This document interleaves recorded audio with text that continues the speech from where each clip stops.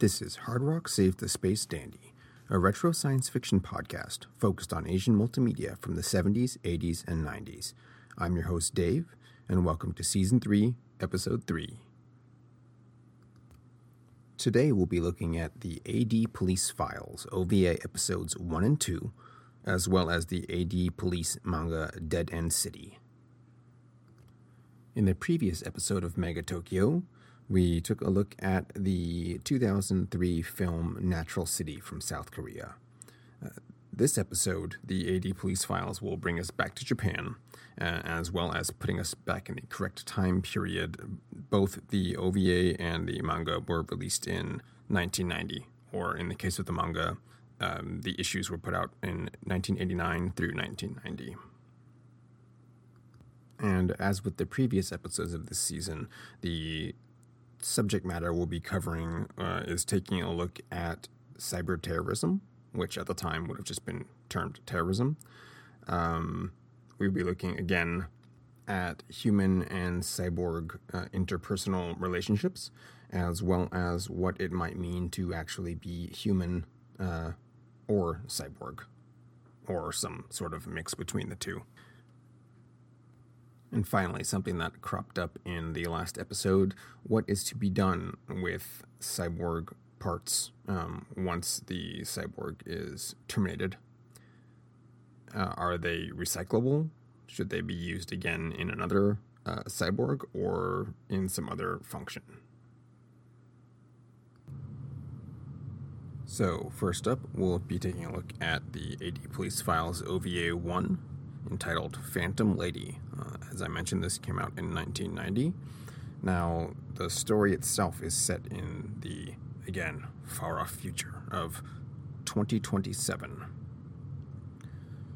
The series itself is going to be following two main characters, and this is Leon McNichol and Gina Malso. Both are officers in the AD Police, the advanced police, as opposed to the normal police. We covered this a little bit in the first episode looking at parasite dolls. However, this the timeline, or I guess continuity, of the AD Police Files is separate from the parasite dolls and the Parasite Dolls was technically the prequel, but the AD Police Files to Serve and Protect, I believe. So this instead, the AD Police Files, no subtitle, is the prequel to the core Bubblegum Crisis series, which takes place in 2032. And of the AD Police Files characters, only Leon McNichol is going to be making a repeat appearance between the AD Police Files and the core Bubblegum Crisis OVA series. In this, the first OVA, it is Leon's, I guess it's his prologue. He has just joined the AD Police on a transfer from the normal police. The AD Police in general in this series has just been formed. I believe it was formed in 2027. And that was in direct response to the rise in boomer crimes over the last 2 years, since 2025, when the second great Kanto earthquake decimated the area. Now, the company, we brought this up previously, but I guess if you're tuning in on this episode, the current state of Mega Tokyo is in large responsible and run by the conglomerate Genom, and it put itself in a position to benefit from the destruction of the Kanto earthquake by previously purchasing large swaths of land in the metropolitan area, as well as taking a market share of supply and repair materials a little bit of that information is covered in the manga rather than in either the OVA series or in the Bubblegum Crisis OVA series later on. And from the background in the rest of the AD Police files, we are given the impression that the majority of the members of the AD Police were not recruited from the normal police, but are perhaps maybe paramilitary. It doesn't give, as I said, much of a background on these characters. However, we do know directly that Leon was inducted or transferred from the normal police into the AD Police as a means of smoothing over relations. The normal police seem to resent some of the power that the AD Police has, and perhaps not even just that. The general populace is less favorable toward the AD Police, and as we see through both the series and the manga, the part and parcel of that has to do with the collateral damage that the AD Police cause either directly or indirectly in their attempts to subdue rogue boomers. On occasion, in both the first and second OVA episodes, the AD Police have also shown a flagrant disregard for civilian casualties in pursuit of taking down these boomers. One of their armored personnel carriers drives through a completely crowded street, crushing cars out of the way, throwing pedestrians to the side who are attempting to dodge the not cognizant driver of the armored personnel carrier. It doesn't show that anyone's killed outright, but it's not too far of a stretch to assume that that might be the case. And another point to consider would be Leon's transfer into the AD Police was potentially a direct result from his encounter with the boomer in a prologue during the first OVA episode, where he manages to gun down the rogue boomer in question, which was a female model, and has that incident has imparted some physical and mental trauma to our protagonist, Leon McNichol. He shows signs of PTSD later on in the episode,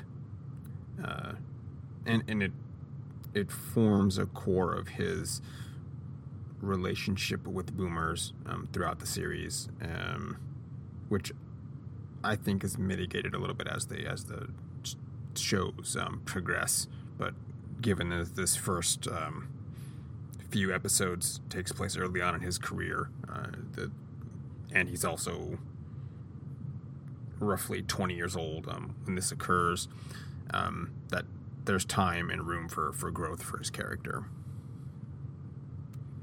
But regardless of his experiences in the normal police, and however long that may have been, his transfer into the AD Police is a fresh start for him, and he's of course treated as the newbie, the rookie on the team, and I think all of the mild, in this case hazing, that carries with it. Now, Leon's partner in the AD Police is Gina Malso, the other main character that we'll be following through the series. On her side of things, she is not a rookie with the AD Police. She potentially has been in there working with that division at its inception. She's also one of several people we'll find throughout the series that has a cybernetic limb, or at least some form of cybernetic enhancement. In fact, in hindsight, we can say that Leon McNichol, as well as Gina Malso, are archetypes for Buzz and Michelson that appear in the Parasite Dolls spin-off some 14 years after the fact, in the time that they were produced anyway. However, we do have a little bit of age reversal between the two pairs, where with Buzz and Michelson, Buzz was the elder character, and in this case, Gina is about 4 years older than Leon. Also, she's not a one-to-one representation in Michelson. Gina is far more self-assured, arguably more capable in the job that she has to perform, and in, I think, her personal life. So the episode itself picks up immediately after Leon's little prologue and his incident with the Boomer as a member of Normal Police, cutting almost immediately to some time later, where he, Gina, and their I guess other partner Alice are involved in the apprehension, or I guess disposal, whatever you want to call it, of another rogue Boomer. This one is a waitress or some sort of helper at a tea shop, or like a sort of confectionery and tea shop. Initially, the Normal Police are attempting to, or I guess they responded first, are attempting to take care of the Boomer. They're unable to do so, and the AD Police arrive and step in.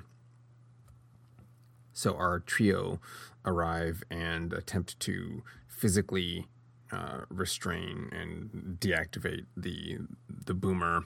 This doesn't turn out so well, as Leon proves some of his inexperience in knowing just how much force to put on the Boomer. He does not put enough, and the Boomer, of course, being quite a bit stronger than a regular unaugmented human, knocks loose from his grasp and ends up killing Alice, their partner. This, of course, doesn't sit well with Leon, who blames himself for his new partner's death, but it's not... he's not seen at fault by the AD Police Department itself. If anything, what ends up happening is internal affairs, or the division that deals with financial matters and insurance, I guess payouts, benefits rather, determines that the Boomer itself was not, or rather, nothing in its programming caused it to go rogue. It was being overworked and designed for 12-hour shifts. However, the owners of the tea shop were running it for the entire business days. I don't believe they were turning it off. So just letting it run, and it's ended up malfunctioning because of that, or potentially because of that. They also discover that Alice was a patron of that particular shop, and as such knew, or was in a position to know, that the Boomer was being overworked. He also had racked up quite a bit of outstanding debt, and while fully aware of his own life insurance policy, potentially orchestrated this fatal incident to absolve the debt that his family would owe. That isn't something that either Leon or, I guess, nor Gina in particular, who had been working with their partner for far longer, insists that Alice was not planning to do such a thing. And so it falls to both Leon and Gina to prove that their partner is innocent of this accusation, thus freeing up the benefit payout that his family would receive. They are given 6 hours to prove the innocence of their partner, and as such lead us into the second half of the episode. So they begin their investigation, and through it, they find out that the boomer in question was furnished with recycled parts from other boomers. And not only that, but that was the case for boomers working in the vicinity or being utilized in the vicinity. So this isn't an isolated case. They tracked down the workshop that had potentially provided these used parts to find out that the parts were being recycled from decommissioned sex worker boomers. So, along with providing probable evidence for the innocence of their partner in some sort of collusion, they also uncover this sex trafficking ring. Now, the investigation and its results end up being a sort of subplot.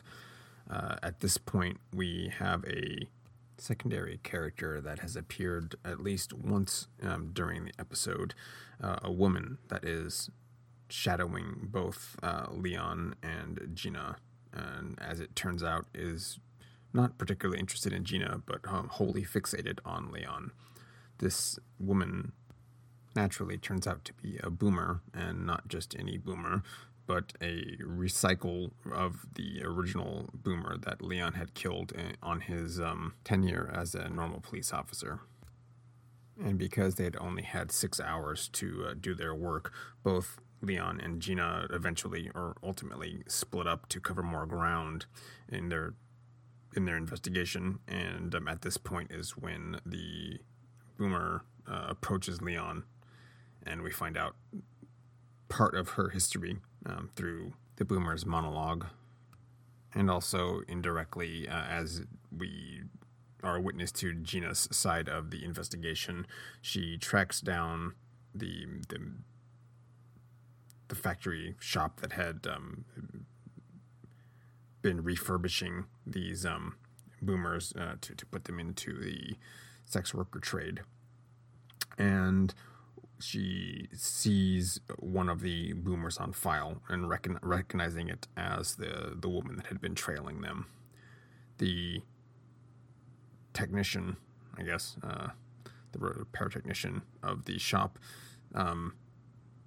pulls up the file for that particular boomer, showing that, or I guess telling Gina that the boomer itself was perpetually defective. There was a image file that they could not delete, and when they pull it up, it's a picture of Leon, or I guess a video capture of Leon during the last moments of the original form of the boomer, when he had killed it during his normal police days.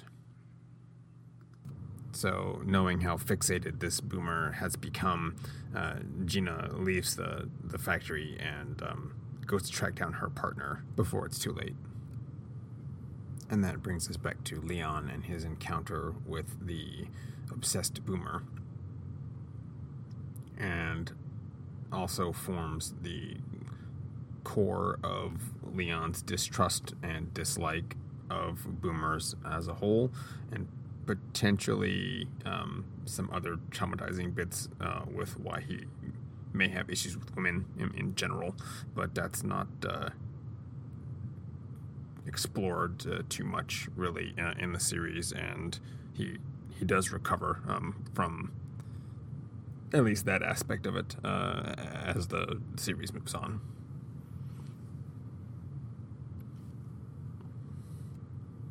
So what we glean from the boomer's monologue is that she, or I guess the malfunction the boomer was having the first time around was that her emotional center had conflated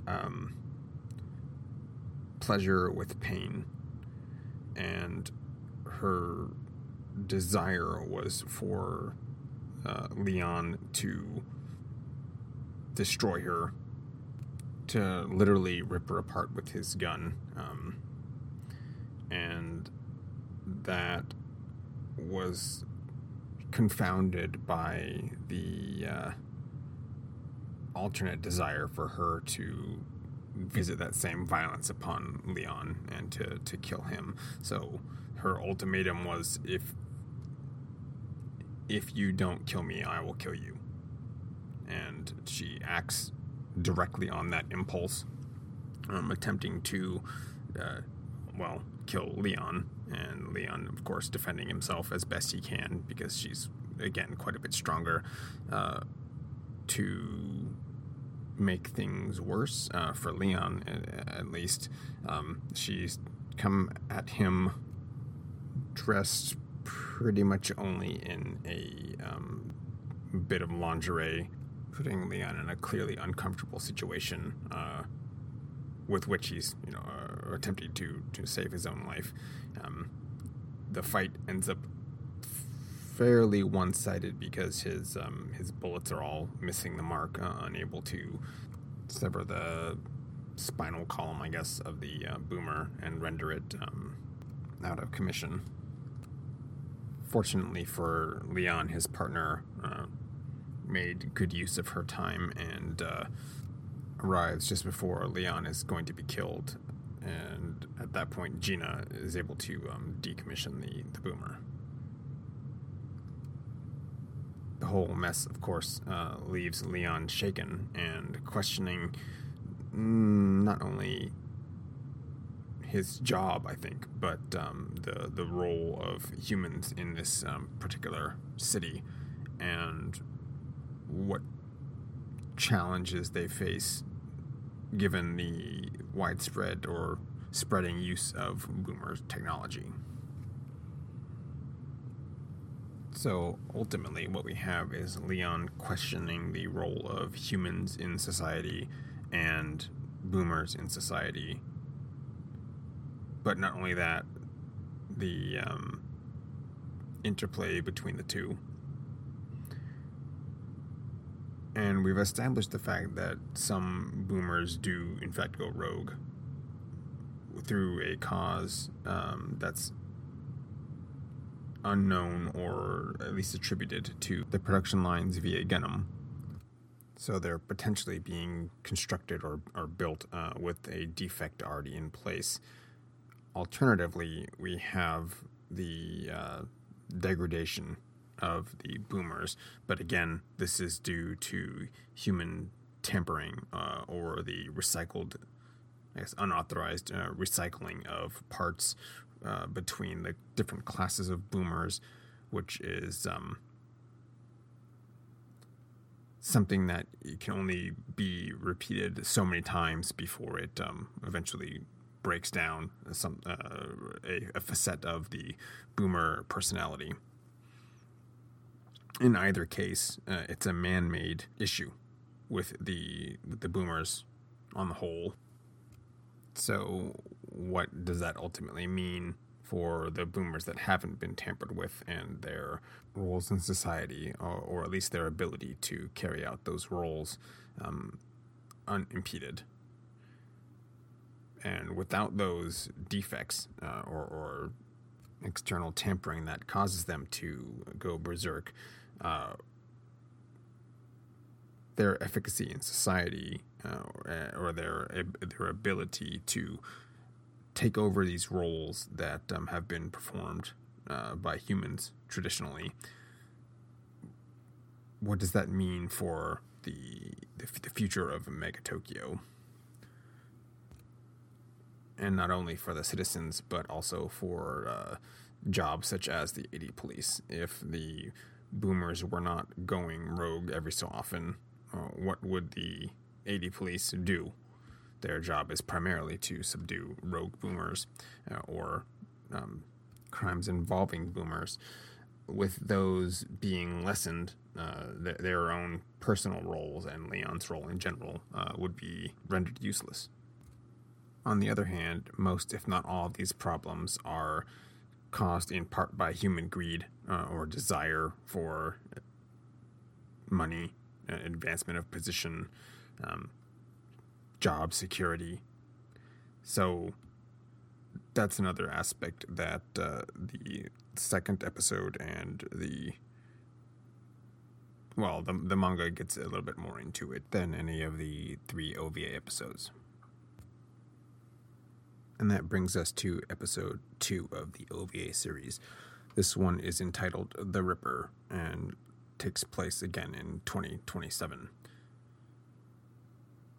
Now, there's a few events that occur in this particular episode that I would say places it before some of the events in the first episode. However, the timeline between the two is a little bit ambiguous. We find out here, as I mentioned in episode 1, that Gina Malso has an artificial arm. She has one cybernetic arm, whereas in this she has both of her human limbs. However, the way she's treating Leon and the way that the other members of the AD police treat Leon, he doesn't seem to be as much of a rookie, which is strange because this should be taking place before his treatment in the first OVA.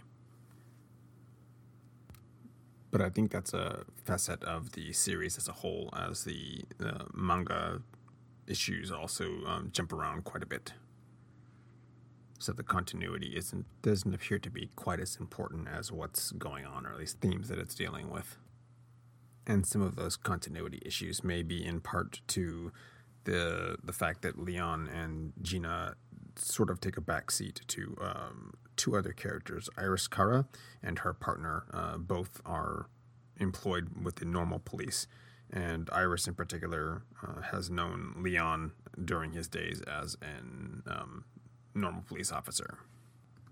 So over the events in OVA 1, this one deals much more with the interplay between the normal police and the advanced police. We see that the line of jurisdiction between the cases that they deal with is a little bit more blurred than one would think if crimes are being committed by or against boomers. That surely should be just the jurisdiction of the advanced police and have little or nothing to do with the normal police. What we find out here is that there has been a string of murders on a subway loop called Paradise Loop. This particular subway line, it's for all intents and purposes a defunct line. The show refers to it as a no man's land, where prostitution, drug dealing, and other assorted crimes are committed, and on a general basis, where the police often, I think, don't intervene, provided the gravity of the crimes do not stray into certain territories, such as murder, and that's what we find out happens here.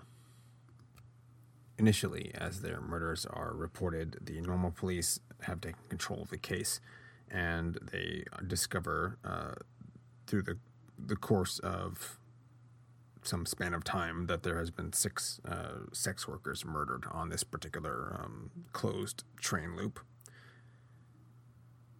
And at this point, they are unsure whether to attribute the crimes to a human or a boomer. The severity of the crimes is part and parcel of why the normal police have maintained their involvement, as the damage done to the individuals or the victims was substantial. And not only that, but done in such a manner as to suggest emotions were involved in the completion of these murders, something that a boomer generally would have been more clinical and not as prone to, even the boomers that have begun to rampage. Primarily, that's because the rampaging boomers are more indiscriminate in the nature of their violence, and in this case, the target of all these murders has been these women, and the sole victims have formed something of a pattern or an MO of the killer, which the police discuss is the abdomen of these women is what has been mutilated. Which brings us to our introduction of Iris and her partner, both of whom have been assigned to this particular case. They go before, I guess, a board of the normal police and advanced police, so it must be a sort of police board in general, to plead their case that these crimes are the work of a human and not a boomer.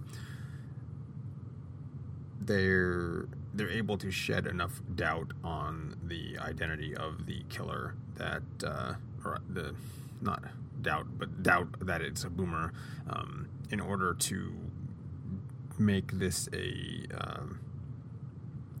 like a dual case. So not only are Iris and her partner working on this, but they're paired with, of course, Leon and Gina to decide ultimately who should hold jurisdiction over this particular crime. Now, as it turns out, Iris's hunch that this was a human perpetrator is not far off base. Due to some happenstance and careful later investigation, she uncovers that one Miss Caroline Evers, a business tycoon, is the number one suspect in these murder cases.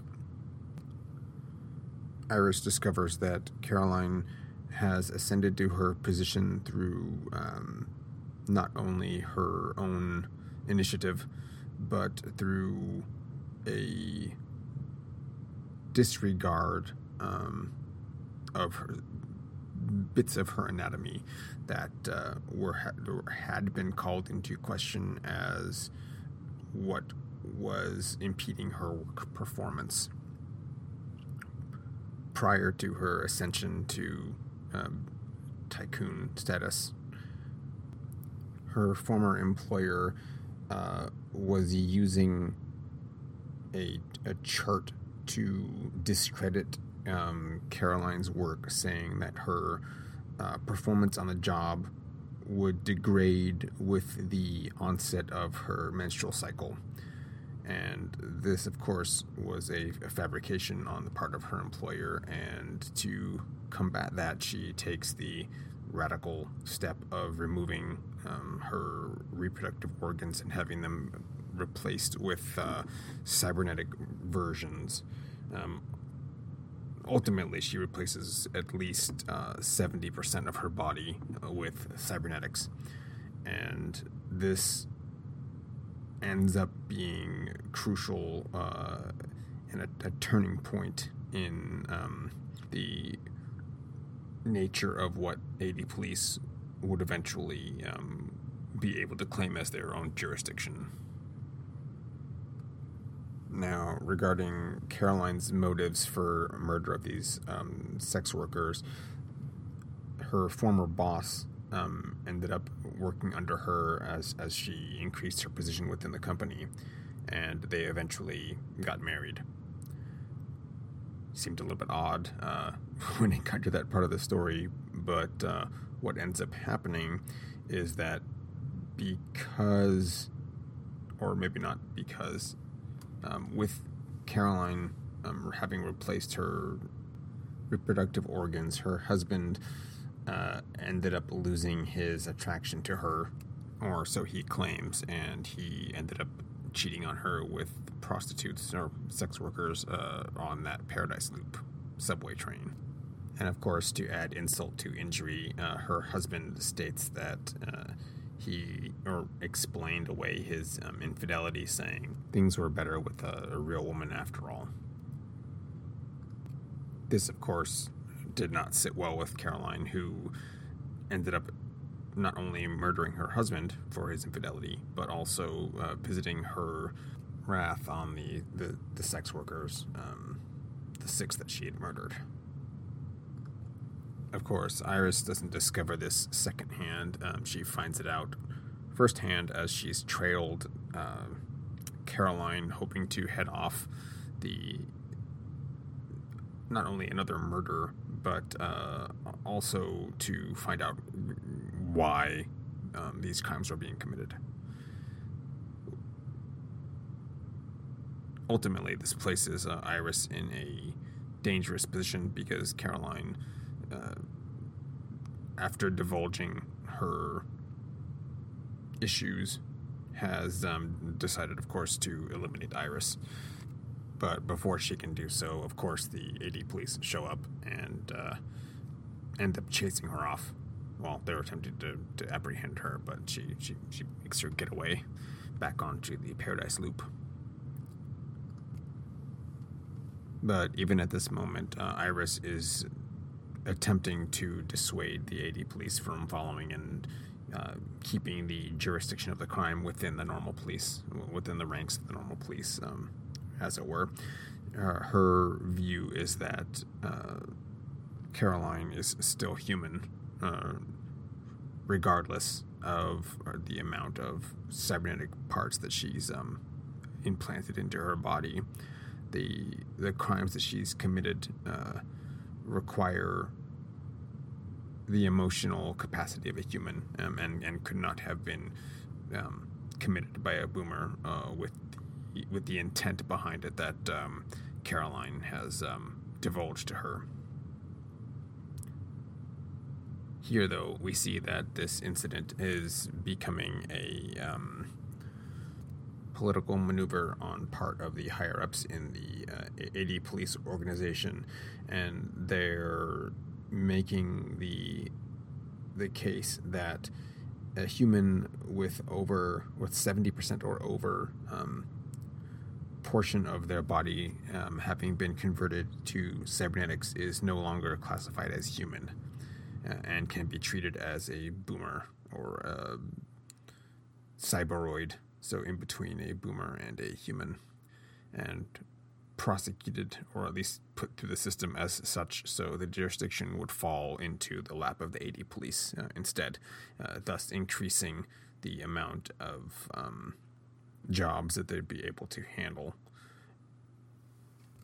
And politically, this raises the question of human rights, what entitlements would be granted to these cyberoids, if in fact they are being classified as boomers or as other rather than human. Anyone having exceeded that 70% mark, have they somehow become less than human in the eyes of the political arena? Or in the eyes of boomers, have they ascended to some other realm of evolution? And if they're seen as less than human, Iris's concern is what's the difference between 69% of conversion and 70%? Where are these lines ultimately drawn? Why is it such an arbitrary number? And what does that mean for people who have smaller percentages, 1 or 10%? This is also shown in her character's hesitance to replace. She's having eye problems, and her coworkers have advised her to just have the replacement surgery to have a cybernetic eye implanted, rather than deal with the irritation and pain that she's experiencing. Her own partner has replaced at least one of her fingers, and she claims that you can't even tell just by looking that it's been replaced. So why should that be an issue?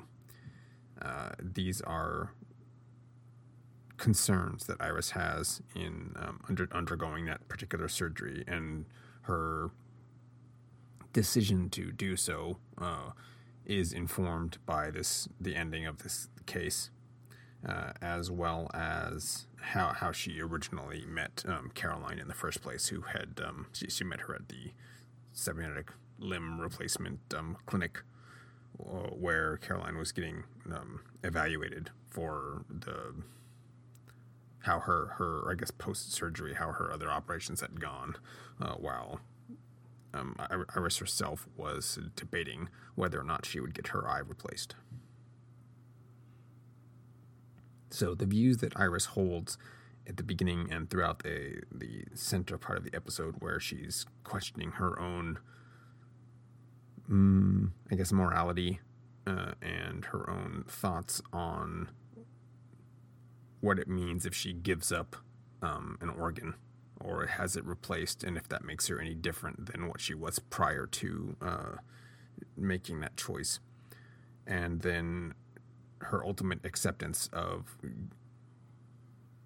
undergoing the operation and getting the cybernetic eye as the episode concludes.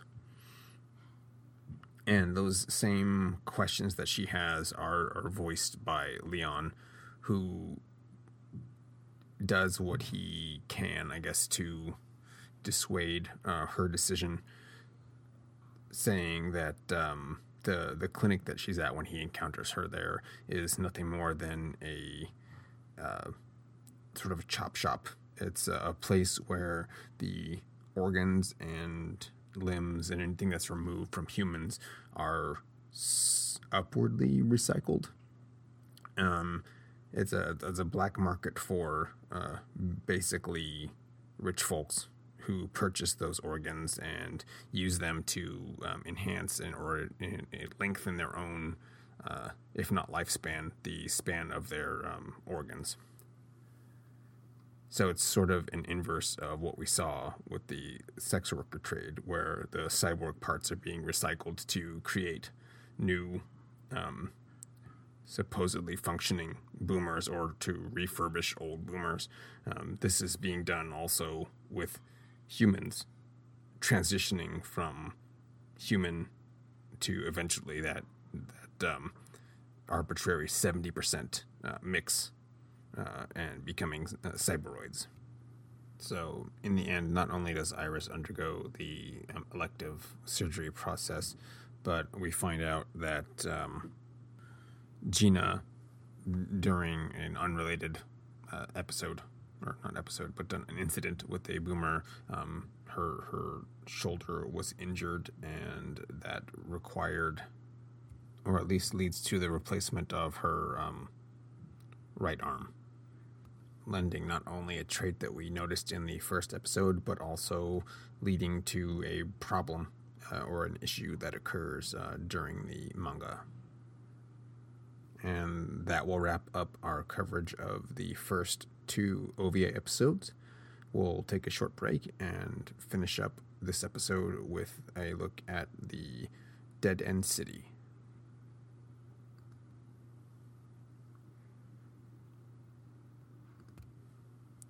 And we're back. So let's take a look at AD Police Dead End City. This manga came out in 1989 and ran through 1990. Was released again later in a single tankobon volume in 1994. In universe, the manga takes place in the year 2027, and it goes through 2028. So parts of it are concurrent with the OVA episodes, and it moves a little bit beyond into the time period slightly before the Bubblegum Crisis OVA series that begins in 2032. As with the OVA series, it takes place in Mega Tokyo and focuses on our AD Police team of Leon and Gina. However, the manga focuses a little bit more on Gina as a whole, and Leon is relegated a little bit to a side character, but he does have his moments in the latter portion of the manga. Now, even more so than the OVA episodes, this manga calls specific attention to civic and economic problems that were foresighted to occur or were already becoming a bit of an issue at the time. As I mentioned, this came out in 1990, and there's no doubt or misunderstanding as to why Bubblegum Crisis, the series that this is a prologue to, is titled what is titled during the late 80s and up to 1991.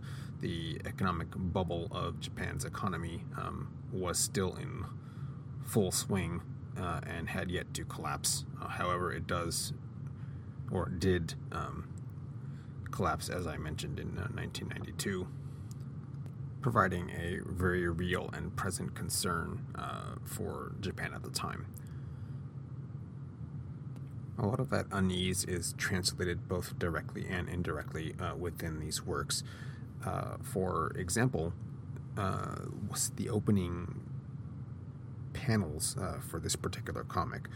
There is a news announcer discussing ongoing problems for a collapsing mega city that is Mega Tokyo. They are as follows. They're dealing with a corrupt government, a rising gap, if not a full gap, between the rich and the poor, air pollution, serious traffic problems, population control, scarcity of land, poor morale, increasing violent crime, the divorce rate, drugs, graft, suicide rates, and terrorism. Those are just the problems that are directly mentioned. There are, of course, tangential problems that would occur either as a result or leading up to these particular problems. And these are all, of course, issues that other larger cities and ones where the general economic status of a city and the rules and regulations are being controlled by not only the government, but in this particular case, highly influenced, if not outright controlled by the Genom Corporation, which is a zaibatsu, so it's a family-owned conglomerate. And that has parallels in, of course, real-world corporations. However, even some years later, the level of technology has not reached the predictive technologies that we see here. We have, less than 10 years to go, and no boomers in sight, though there have been potentially sufficient strides in artificial intelligence and in robotics in the last decade or so, but nothing to the level that we see demonstrated within the confines of this particular setting. We have, however, addressed a few of the concerns that are cropping up here, such as the scarcity of land. That is something being alleviated in part or in whole with the land reclamation efforts in Tokyo Bay and elsewhere in Japan. As we have also mentioned in particular, but Japan is a nation of islands, and there are only so much of the land that is useful for human habitation. A lot of it is mountainous and forested regions, combined with the need for farmable land, and with a formally wholly agrarian society that has gone from that to heavier industrialization. There's been a whole host of problems in that, but the idea of land reclamation is not some science fiction, but a reality that has its own problems due to pollution, as is mentioned here, but the real world implication of heavy construction and urbanization and the efforts specifically in the 1960s and 70s.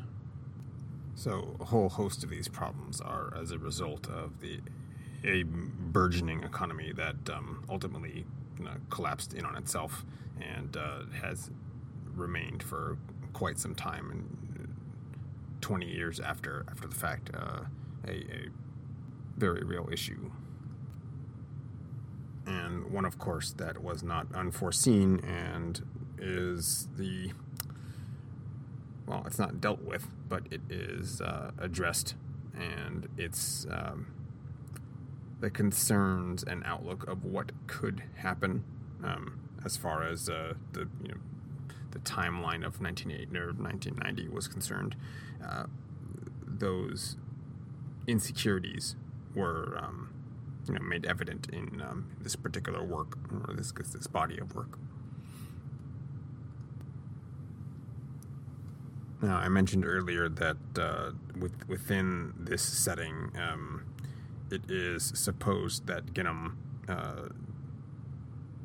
not only benefited greatly from the Kanto earthquake of 2025, but that it's implied that they potentially engineered that earthquake somehow in order to place themselves in a greater position of power commercially, economically, and politically, taking control of Megatokyo with the intent of a greater monopoly on technology, the boomer technology in particular, and other offshoots of their conglomerate as a whole. They have interests and a hand in the Space Development Public Corporation, which controls, appears to be a privatized, since it's a corporation, it's a privatized business that deals with construction of satellites, later of a orbital web of militarized laser defense system, and other space exploration and exploitation, rather, technologies. And it's through oversight or mismanagement within the SPDC that we have our first issue or problem occurring within the setting of AD Police Dead End City.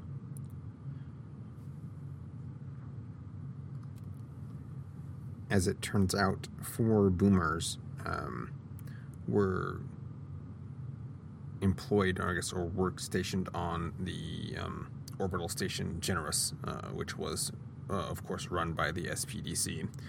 And these 4 boomers hijacked an escape pod, piloting it back down out of orbit and to Megatokyo. They did this under the leadership of one of the boomers in particular, who had been damaged by cosmic radiation, and in specific, the boomers themselves. It's revealed to the reader, to us, that their brains have all the functionality of a normal human brain, but control is established via a series of blocks that limit full access to their particular brain functions, enabling them to be placed under control and limiting their autonomous activity to pre-programmed, or presets. That would be the case. Well, that cosmic radiation damaged the blocks on one of the boomers, and he is now, it has now attained a autonomous awareness and functionality that is not afforded to its brethren. This awareness has given it a messiah complex, where the boomer believes that it is above other boomers, it is above humanity, humankind in general, in its view, have reached the limits of their evolutionary potential. However, boomers being constructs and upgradable are above those limits or can surpass those limits, particularly if they are freed of the shackles of those barriers to their brain functions. So the boomer has his 3 cohorts, and it is their intent to break into Genom's central database and find a way to remove those blocks. Unfortunately, those plans are interrupted by AD police intervention once they realize what the boomers are up to, or at least that boomers are committing a cybercrime. We also discovered that boomers can be remotely shut down via access to their parasympathetic system. That's not fully explained, but could be a better way to tackle some of these problems rather than the overabundance of violence that the AD police generally employ. So the ability to shut them down must not be as effective as we're led to believe, or have a specific range that otherwise would invalidate the use of firearms. It's basically probably just not very safe to try to remotely shut them down and to take care of the boomers at distance. Which, of course, would also beg the question, if that's the case, why did Leon, Gina, and their partner Alice go through all that trouble in the first episode, where if they could have shut down the boomer remotely in the first place? So it must not be a reliable system. And in fact, when Leon attempts to do so using this remote control, it fails him and puts him in harm's way just as much as if he had tried to physically attack the boomer in the first place. Regardless of their method, the AD police are able to thwart the megalomaniacal aspirations of the group of boomers attempting to hack into Genom. After those plans are thwarted, the story skips ahead a year, and we have the focus shifting back to Gina Malso instead. Gina runs into her old boyfriend, Max, who she finds out abruptly has thrown his lot in with a terrorist organization, the Tokyo People's Liberation League. This organization is concerned specifically with Genom's overreach that they see, and its heavy involvement in world politics and potential world, aspirations for world domination. Their worries are not unfounded.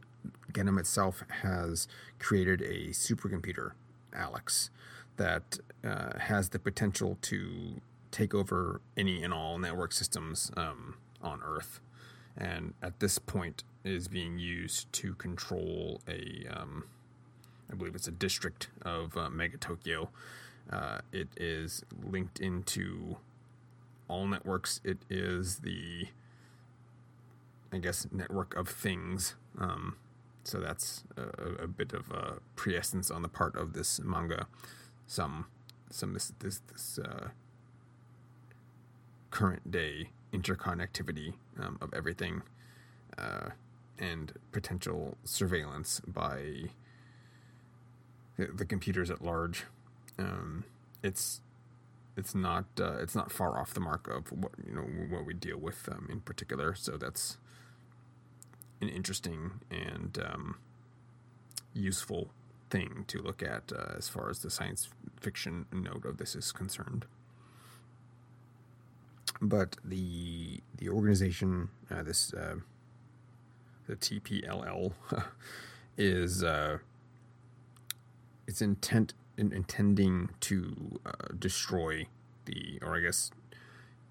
use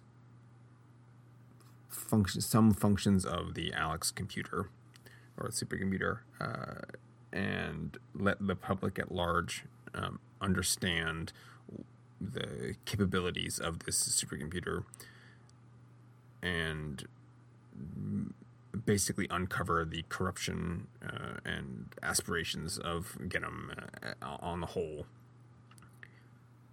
kind of shedding light into the shadowy doings of this conglomeration.